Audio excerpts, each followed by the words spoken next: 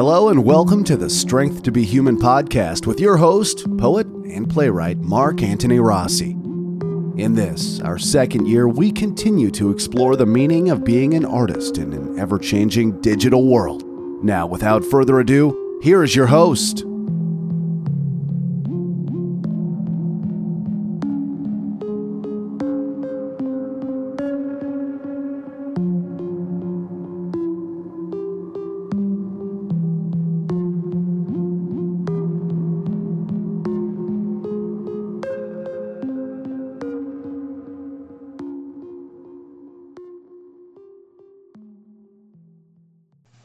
Hi, folks, and welcome back to Strength to be Human.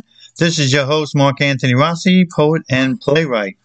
Now we're on to episode number 163, the female gender in writing.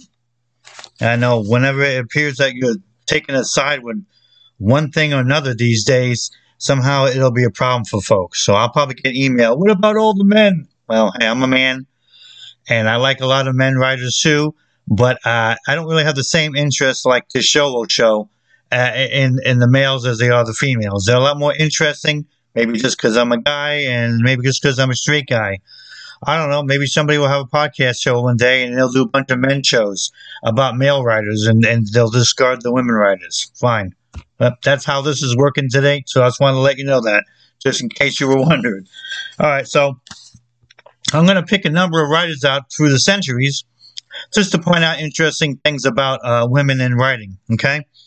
Now, I'm not terribly interested in any sort of feminism, even though I'll mention that in case of some of these writers that had a real interest in that or writing ability of that, or even just espousing that. Even back in the 1700s, we had a few. And that's fine. I don't mind mentioning that. That's really what their cause was, or in some cases, that's what some of their motivations were. That's fine. Nothing wrong with that at all. It doesn't mean, though, that's really the agenda of the show. It's really more about just the creative aspect of a woman in writing. I mean, you think about it. In many instances, we don't get a lot of information from male writers about women, unless they're some heroine in distress or they're writing about their mother or something. We don't really get all the facets that makes them interesting, and that's why it's better to sometimes get that just from the horse's mouth, so to speak. And we'll get that from the women and their writing itself, and maybe learn a little bit about their lives. I think that's a lot more interesting. I mean, they represent literally half of the world, so it makes no sense to have them cloaked in some kind of mystery or something. And sometimes that's a real problem in terms of trying to understand who they are and what they're writing about, or even the fact that they're writing at all. And that's really a case here. We'll notice here that we have a number of writers that they felt to some degree or another that even had to disguise their gender when they were writing, get themselves different names, masculine names, just so they felt that their writing would be taken more seriously. It's unfortunate that some of them had to go that far, but that's what was felt. Not all of them did that, or all of them felt that way, but there was enough that you have to wonder about what they were going through and some of the things that was going on, maybe even in some of their personal lives. Now, I know this is going to sound unusual, but unless you get to the really like 21st century or something, somebody like J.K. Rowling, one of the few female writers that we can really mention, and I'm actually not mentioning her in this show because we'll have another show just about her and her writing early next year. But she's an example of something different that I'm going to mention here, and that is, and this is ironic, men, it could be from the 1700s onward, they could be in a situation where they were down and out, maybe thrown out from their family, poor. Edgar Allan Poe is one example of one, and there are others, and still can make a name for themselves from writing and go from there. Where women always had a particularly difficult situation, you'll notice, and it's not a coincidence, like I said, other than J.K. Rowling and maybe a few that you'll find in the last 50 to 60 years, for the last 10 centuries, women, they had to be attached. I mean, these are women writers we're talking about. They had to be attached to more well-off families, often with parents that were already very educated or got them very educated. And they often knew many either famous people or people of wealth.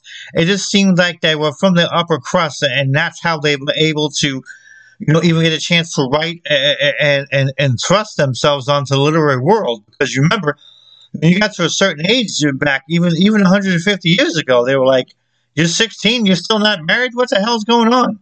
I mean, really, it's just you're expected to pump out babies and make pancakes or something. So imagine when you tell somebody, "Listen, I got a novel to do, and I'll go check out the other stuff later." Okay, it's probably an interesting thing to hear, and people looking at it, they're like, "What?" I don't think they questioned the people as much when they came from an upper class estates and mansions and money and power and influence. Many of these people came from there. So in many ways, that insulated them to a certain degree. Not perfectly. You still had a society that was very, I guess you could say, male-dominated and less women-friendly. So that didn't change, but they had a few more weapons in their belt, so to speak, than the average person. You're not going to find very many examples of women who were poor with 6 kids and somehow they became a novelist and made a name for themselves. There's just very, very few examples of that. I can't even find one, other than, like I said, ones from the last 50, 60 years ago. Otherwise, I really can't even find any, even in the last 100 years. It's just really that difficult. So it's just a common thread that I noticed that runs through all that. This is not to say that somehow women were handicapped, they needed this so they couldn't go anywhere. It just said that the situation was so dire in society that if they didn't have that kind of backing and support, they might never have been able to write the novel, let alone get it published. So that makes a real difference. All right, so we're going to start off from the... Now, I wanted to go further than the year 2300 before Christ. But because the Bible authors of Ruth and Judith were are prominent, and that's thousands of years even before that. But since they're writing, which is ultimately either religious script or a history or a combination of both, I'm not really counting that because I'm really considering this more about those that were doing creative writing, fiction and poetry, novels, things like that. I mean, there's a few here that done some nonfiction, but I'm not going to count the Bible ones. It doesn't really ring right on the show. I mean, don't get me wrong. I respect them. And I'm glad they were out there. But we'll go on to somebody who was directly creative, and we'll go from there. Okay. Now, the first one is a Sumerian. This is from ancient Sumeria. Okay. Edgeduana. All right. She was, be surprised from what I just, talked about before. She was a priestess of the god Inna. This is during the Early Babylonian period. Okay, she wrote in cuneiform, which is very creatively interesting because that's when they were using a shape for an alphabet and pressed it in against a clay, and then when it dried, they had a tablet that they would give you. So she wrote in that, and she wrote in poetry. She wrote some hymns. She wrote a number of things as a priestess of her religion. She was also a warrior in the military as well. And she was a princess of that particular kingdom 2,300 years ago, before Christ. So we're talking about somebody that is almost 4,000 years ago in the realm of the Bible, but still a little bit after that. Okay, so she wrote a lot of works regarding the divine muse, about the goddess of love. She actually wrote about some things about how you can write, a little bit of sort of like the basic composition of writing. So if you're interested in that, she was very fascinated with astronomy, and she had some descriptions of stellar measurements and movements that were considered some of the most earliest of scientific observations. She even had a crater on Mercury named after her in the year 2015. So as they discovered more of her work. So it's pretty fascinating young lady. We don't know too much more beyond that about her, but those are the things we do know. And there's a writer right there, a poet. Edgeduana. Hopefully I'm saying that right. But, it's in Sumerian, a language that we don't have any longer. So give me a break here. All right.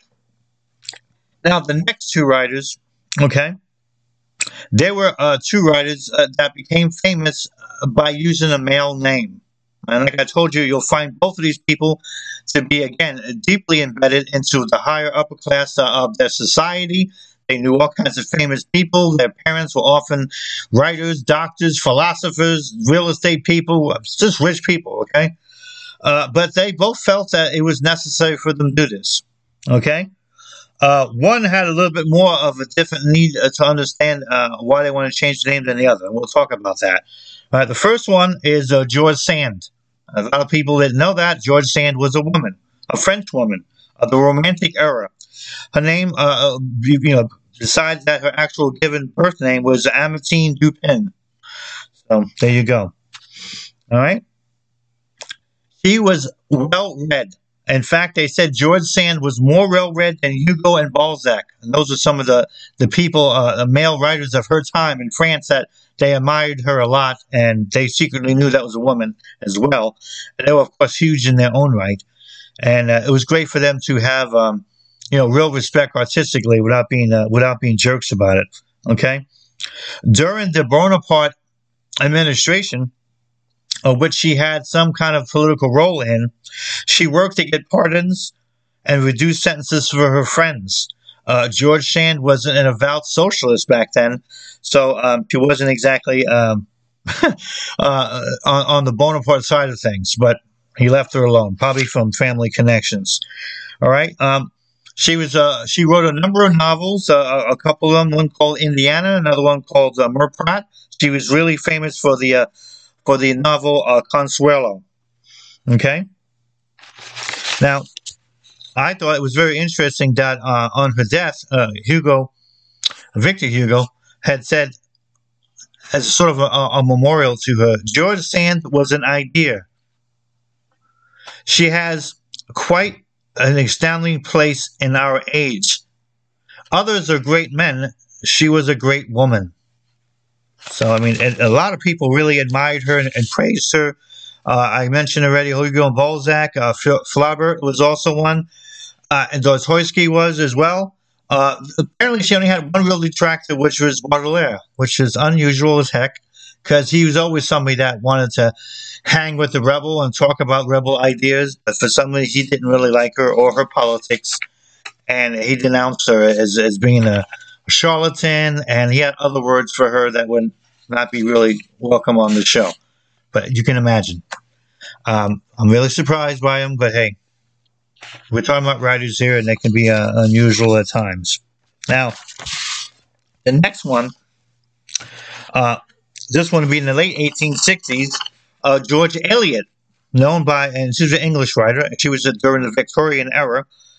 Mary Ann Evans, that was her given name. She's quite famous for Silas Marner. If anyone ever remembers that, I remember when I was going to school, that was required reading, and I thought it was an interesting story. And especially when they tell you later on there was a woman that wrote it, so you're always interested by that, okay? And she was also famous for Middlemarch. Now, unlike George Sand, who honestly thought that by having a male name, she would be recognized better and have less heat and less difficulty, Mary Ann Evans, or George Eliot, mostly took the male name on because she was trying to avoid the scandal. She had a long-term relationship with a married man by the name of George Henry Lowes. She was a very interesting woman in the sense that not only did she write these major novels in the Victorian era, but also she was quite fluent in German and translated Spinoza's Ethics from the German into the English. Interesting enough, and this is which sometimes I think we often have women in the wrong. I think in the wrong role sometimes. We put them more than anybody else on a pedestal. And I mean, men can do that a lot. It's one of the things they had complained about in the past. Stop treating me like a child. Stop treating me like a holy ghost. Stop treating me like a swan. Just let me be me. Which wasn't an easy thing because that's what gentlemen were supposed to do. She had the most unusual situation that I don't know why or how, but apparently everybody in the whole world, including people in Indonesia or something, knew that she was cheating on her husband, except for her husband. Before he died, he actually published a bio saying how wonderful she was. Incredible, huh? He dies and people are like, wow, what a fool that guy was. He never realized that she was cheating on him. Okay? In 1994, Harold Bloom placed Eliot among the most important Western writers of our time.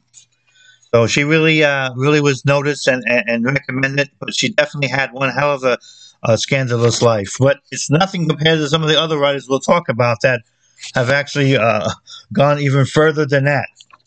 I know, I'm amazed that you can go further than that, but you can. And you'll hear about that shortly. All right, let's go on to the next one. Another very interesting writer, okay? Mary Shelley. All right, she became famous for Frankenstein. Both her parents, wealthy philosophers, incredibly enough. So, she, another person, young, meets with Percy Shelley, who's a good friend of her father's. They wanted to have an affair. Well, he was still married, and they got out of the area for a while and just go travel for a while. Okay, she got the idea about Frankenstein from muscles that can move, which used to be called galvanism, using electricity or electrical shock. She thought maybe that could be a possible way to bring people back from the dead. I'll tell you one thing: you got to be really creative to think that alone. But I don't care if you're a woman or a man, because I see a muscle move, electricity shock. I'm not thinking about dead people coming from life with bolts in their neck and blah, blah, blah. It doesn't occur to me, okay? But it occurs to something like that. It's, for some reason, sort of, I'm not saying that she admired death or she had some death wish or she was some death lover or something like that. But she seemed to be curious about this. And it's ironic later on because she only was able to marry Percy once his wife, who discovered the affair, committed suicide. And then after that, 2 of the 3 children she had both died at childbirth. Okay, so she had some serious death going on. So it's ironic she wrote this story about people coming back from the dead before all this dead stuff happened to her. So it's just one of those weird omens, I guess. Mary Shelley, unlike the other 2 women we just talked about before. Now, I don't know anything about the Sumerian woman's education, but it's not hard to guess that if from a royal family, they gave her some kind of education, because how could she write then and do cuneiform if she didn't have that? So I'm assuming that she did. Then, both George Sand and George Eliot did have advanced degrees. Mary Shelley, ironically, never went to college. She was just so enamored with writing. She had enormous access to her father's extensive library. His library was better than some of the universities in the area, believe it or not. And she was just naturally talented. And, of course, she's hanging around one of the great poets of her time. So that's what she was able to do, right? What's once considered one of the greatest novels ever written, never went to college. I know, pretty amazing, huh? Later on, Percy himself, he goes on a boating trip and drowns in an accident 5 years after she writes Frankenstein. So just about everybody, except for one of her children, lived. Everybody else was dead. So she had an unusual life afterwards. But she had enough respectability in terms of the literary world and the marketplace and everything, and, of course, whatever money left her parents left her, that she was able to continue on to have a decent life. But that really remained one of her most important books. She wrote a few others, but then nothing can compare to what Frankenstein did for her reputation, and to this day. That's it. Sometimes all you got to do is write that one big classic, and you're good to go. No, pretty amazing. All right. Next one over here. Now, don't forget the nationalities here. The first one's from ancient Sumeria, okay? Next one's from France, George Sand, and then England from George Eliot. Next one, of course, also from England, Mary Shelley. And then we're going over to Russia with Anna Akhmatova, one of the few female poets I read when I was younger from the English translations of her work, and always fascinated by her. I don't know. I don't want to sound like a stereotypical weirdo over here, but I never found her to be the girly kind of poet. She always seemed to be, to me, very strong and masculine type. Always wrote about more somber, serious subjects. I don't know. I just like any other boy, I think serious stuff. You don't think about a girl writing that, but then you find out reading her, oh wow, I'm wrong. They could write that way too. So there you go. Sometimes that's the only way you're going to learn about certain stereotypes you might have been impressed on are dumb. If when you experience those people as that material, then you realize, that was dumb. What am I talking about here? All right. So Anna Akhmatova, born 1889, died when I was born in 1965. Okay, she was on the short list in 1965 for the Nobel Prize, and I think she was on the short list again for that a year or two later, but she never won it. Um, she was someone that liked to condemn Stalinism. She really didn't really believe in that kind of government and the communism that was going on. And for some stubborn reason, she never wanted to leave her homeland, even though everybody left. She just thought she can document it better from inside. She wanted to stay where she was at. And she risked imprisonment and even death. Many people around her went to jail or were killed, including her husband and one of her sons. So it wasn't an unusual thing for her. I don't know, it's hard to explain the kind of, really is, the kind of relationship she had with the people that read her, including communists, who, I don't know why, they didn't want to put her in jail, even though they knew that she was against them. They called her the half harlot, the half nun. They loved the kind of writing she did, and they still wanted to call her bad names, but at the same point, they just, I don't know, it's almost like couldn't feel like they could put her in jail without the public just raging up against them or something. Unusual. But they never touched her. They didn't like her, but they didn't touch her. They never stopped her from publishing or writing or anything else. That's unusual, and one of the few people. She had an unusual association with something called the Acmalist Group. They really stressed craft over and simplicity over symbolism. And they really liked existentialism. She's one of the few females that are really involved in the existentialist movement. I mean, because you think about that movement, you're thinking about, Jean-Paul Sartre, you're thinking about Albert Camus, but you don't really think too many females. Well, don't forget her, Anna Akhmatova, definitely an existentialist here, okay? She was also a translator, and she translated a lot of works, French, English, Italian, Armenian, and Korean. Those are the languages she's able to creatively translate. So she had one hell of a gift to do that. And I'll read you a little bit of something she wrote. It kind of gives you an idea, okay, of why even the communists didn't want to mess with her. There was something deeply spiritual about her, even though she wasn't religious by any stretch of the imagination. In fact, Anna Akhmatova had like 100,000 different boyfriends. I'm serious. You read anything about her life, it's like every other block there's another guy. The trumpet player that wrote music about her and her poems, the painter who painted stuff about her, this writer, that person, this and that, whether she was married or not, there was men everywhere. She must have had one hell of an interesting personality. I know she was definitely talented as a writer, but, if it's one of those people like Edgar Allan Poe, you see her picture and you're like, all right, I don't get it. Sorry, Anna, I don't get it. But apparently men liked her. So, and she liked men. There's no doubt about that. But if you listen to this poem, it almost like arrests you and lets you know about why maybe some of the communists just didn't want to mess with her. And she was just that powerful. From the return. The souls of all my dears have flown to the stars. Thank God there's no one left for me to lose. So it's very poignant stuff. She even mentioned God in there, and they still didn't put her in jail. It's unusual, I'll tell you that. But hey,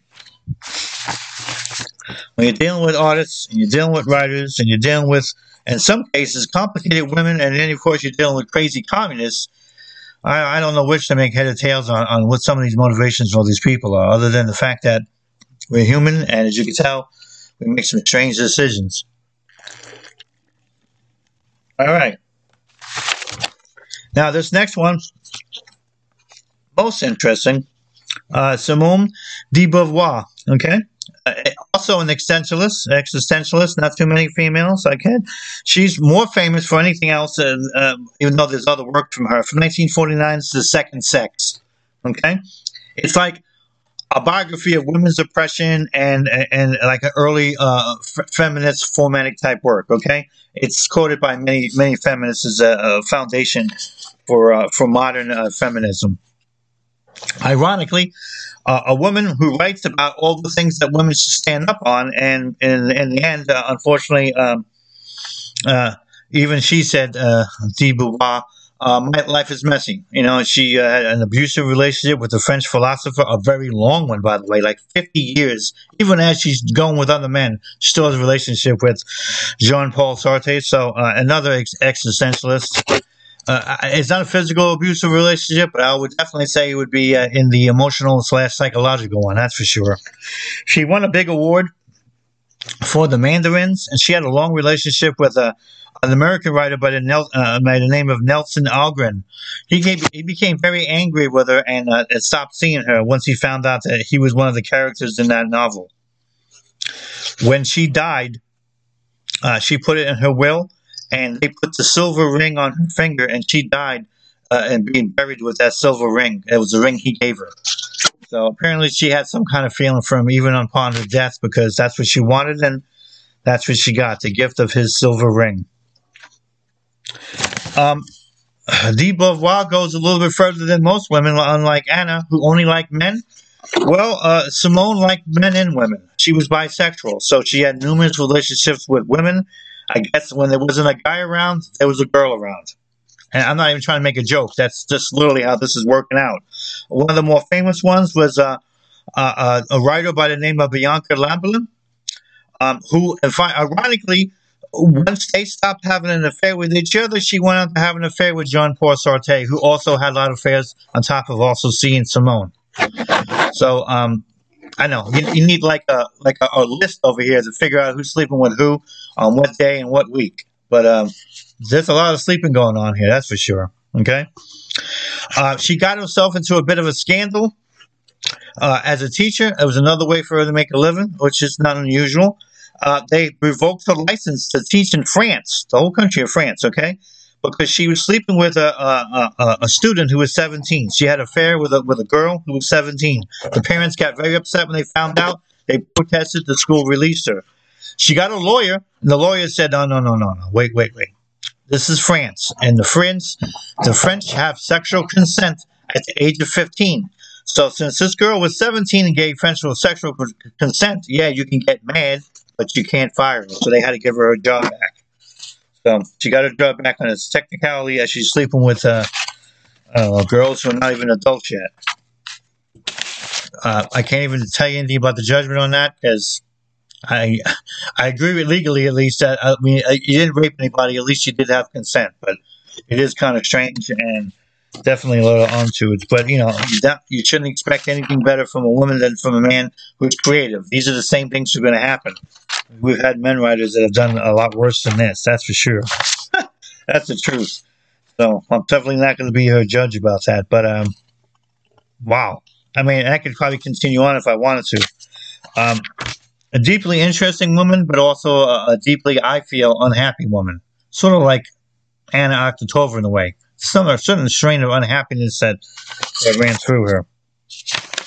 Now, this next writer, it's one of the most interesting ones that I found. Maybe I have a better connection with her because she's like somebody who's still living in my lifetime. Everybody else I just read to you have been dead for like a million years. All right, but this one is still around. Okay, from Chile. Simone de Beauvoir was from France. Okay, Isabelle Allende was from Chile. Okay, she was very famous for the House of the Spirits and City of the Beast, both of the examples of magical realism. One of the few female writers that adopted that style of writing. It was mostly a Spanish male style until she came along. Okay, she became quite well known from those novels. She was born into a strong political family. Her father was the cousin of Salvador Allende, the president of Chile. Okay, her first job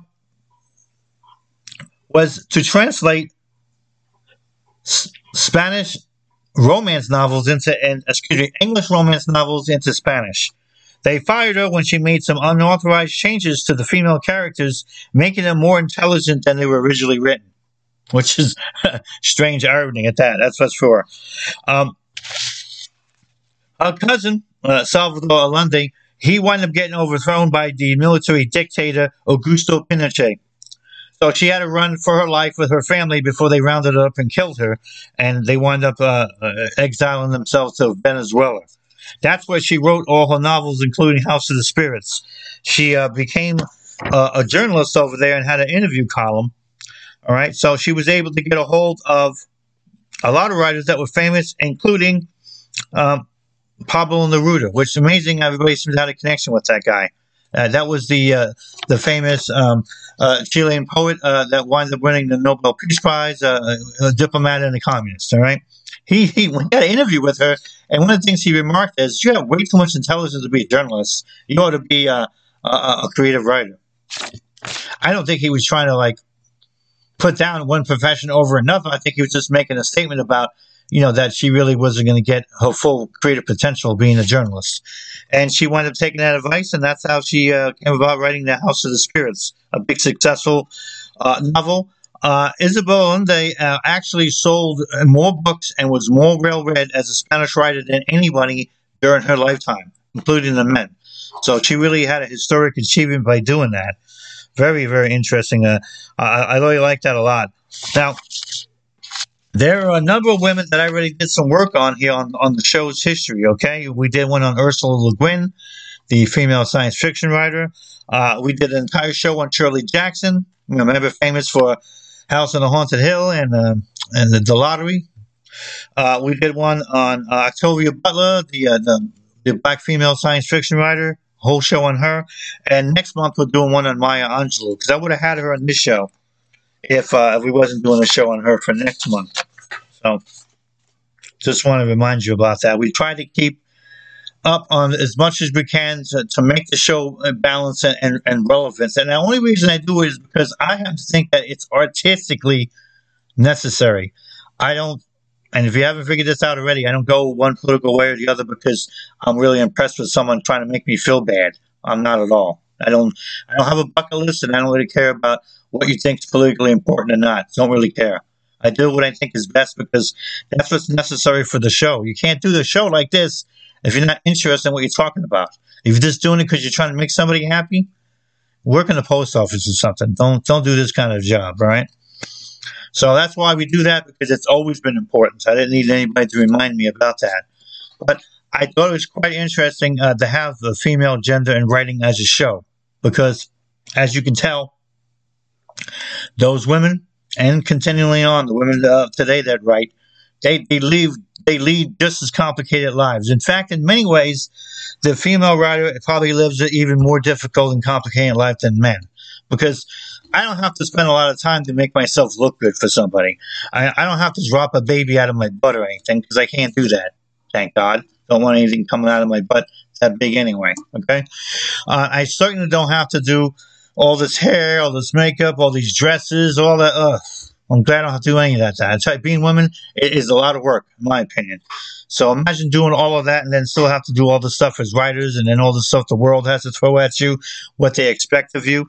Allende had a very interesting comment. She said that in a weird way, the death of her cousin, the president of Chile, and her going to Venezuela was probably the only way she was ever going to become the creative writer she would have been. Because she lived while she was in Chile under the expectations as a wife and as a daughter and as a member of politically. She pretty much was living that image. And she didn't want to speak her mind, even though she wrote her mind. And she said she never knew if she would have broke out of that until she left. And then she just said, no, that's off on this.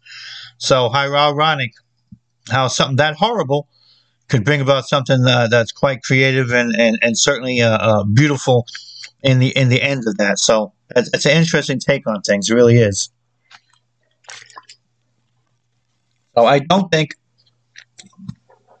from my experience with women, if we want to add that into this, that women are the Madonna or women are the whore or all these crazy extremes that we put on. No, they're not. I haven't met any woman that was, I guess you could say, a virgin. I don't mean sexually. I mean just a virgin of life. No, women tend to mature earlier than boys do, so they tend to really see a lot about the world, about relationships, about the complexity and the intelligence of emotion that men do. They really have a greater grasp on the world.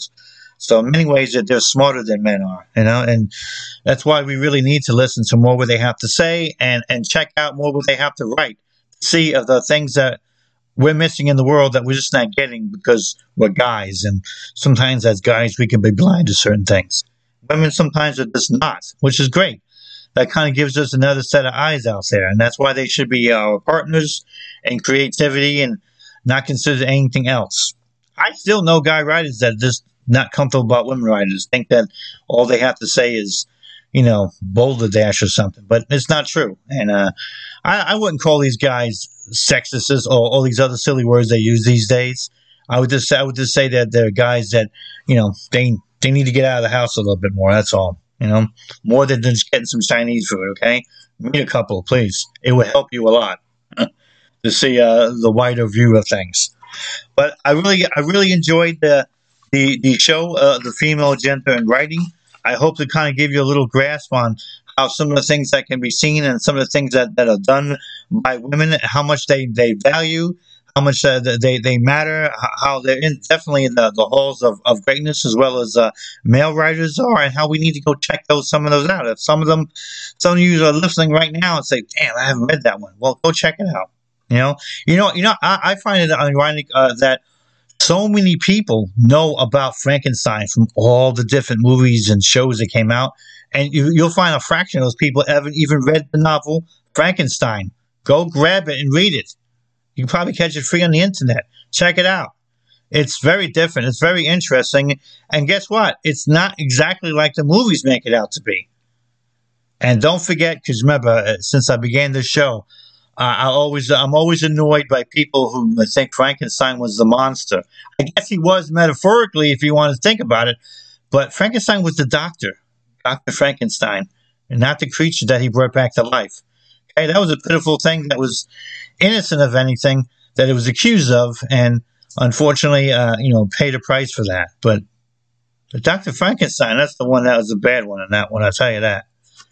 All right, folks, until next time, don't forget, we do have some interesting shows coming up over here. I'll give you a couple for November, and then I'll even talk about a couple that we have coming up for December, okay?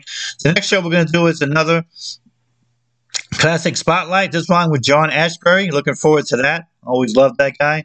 Then we're going to have a unique interview with Bonfire Lit, and we're going to have the editors Leanne Denman and Rich Boucher on, and they're going to talk about their new magazine and about being a writer and also about being an editor, some of the things they're looking for, so that'll be fun. We're doing the show about discussing on self. It's going to be called The Mirror and the Window.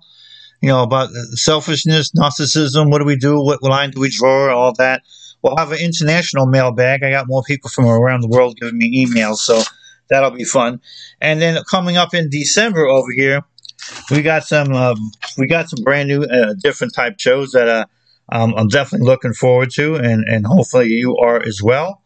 In the beginning of December, we got writing during political imprisonment, so that'll be fun. Martin Luther King and Václav Havel and a number of writers that were imprisoned and some of the writings they came out with.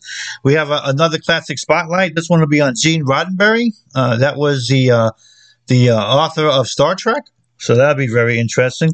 We're doing 3 writing series under the Gemino Joust, it's called, and it'll be writing as priority, writing as passion, and writing as pledge. And then we're going to be doing a show about poetic forms, and then a last Classic Spotlight for the year. And the last show of the year will be on Maya Angelou. So it's going to be very, very interesting, and I'm looking forward to it all. All right, folks, stay safe until next time. God bless. Strength to be human. Female gender in writing. Night-night.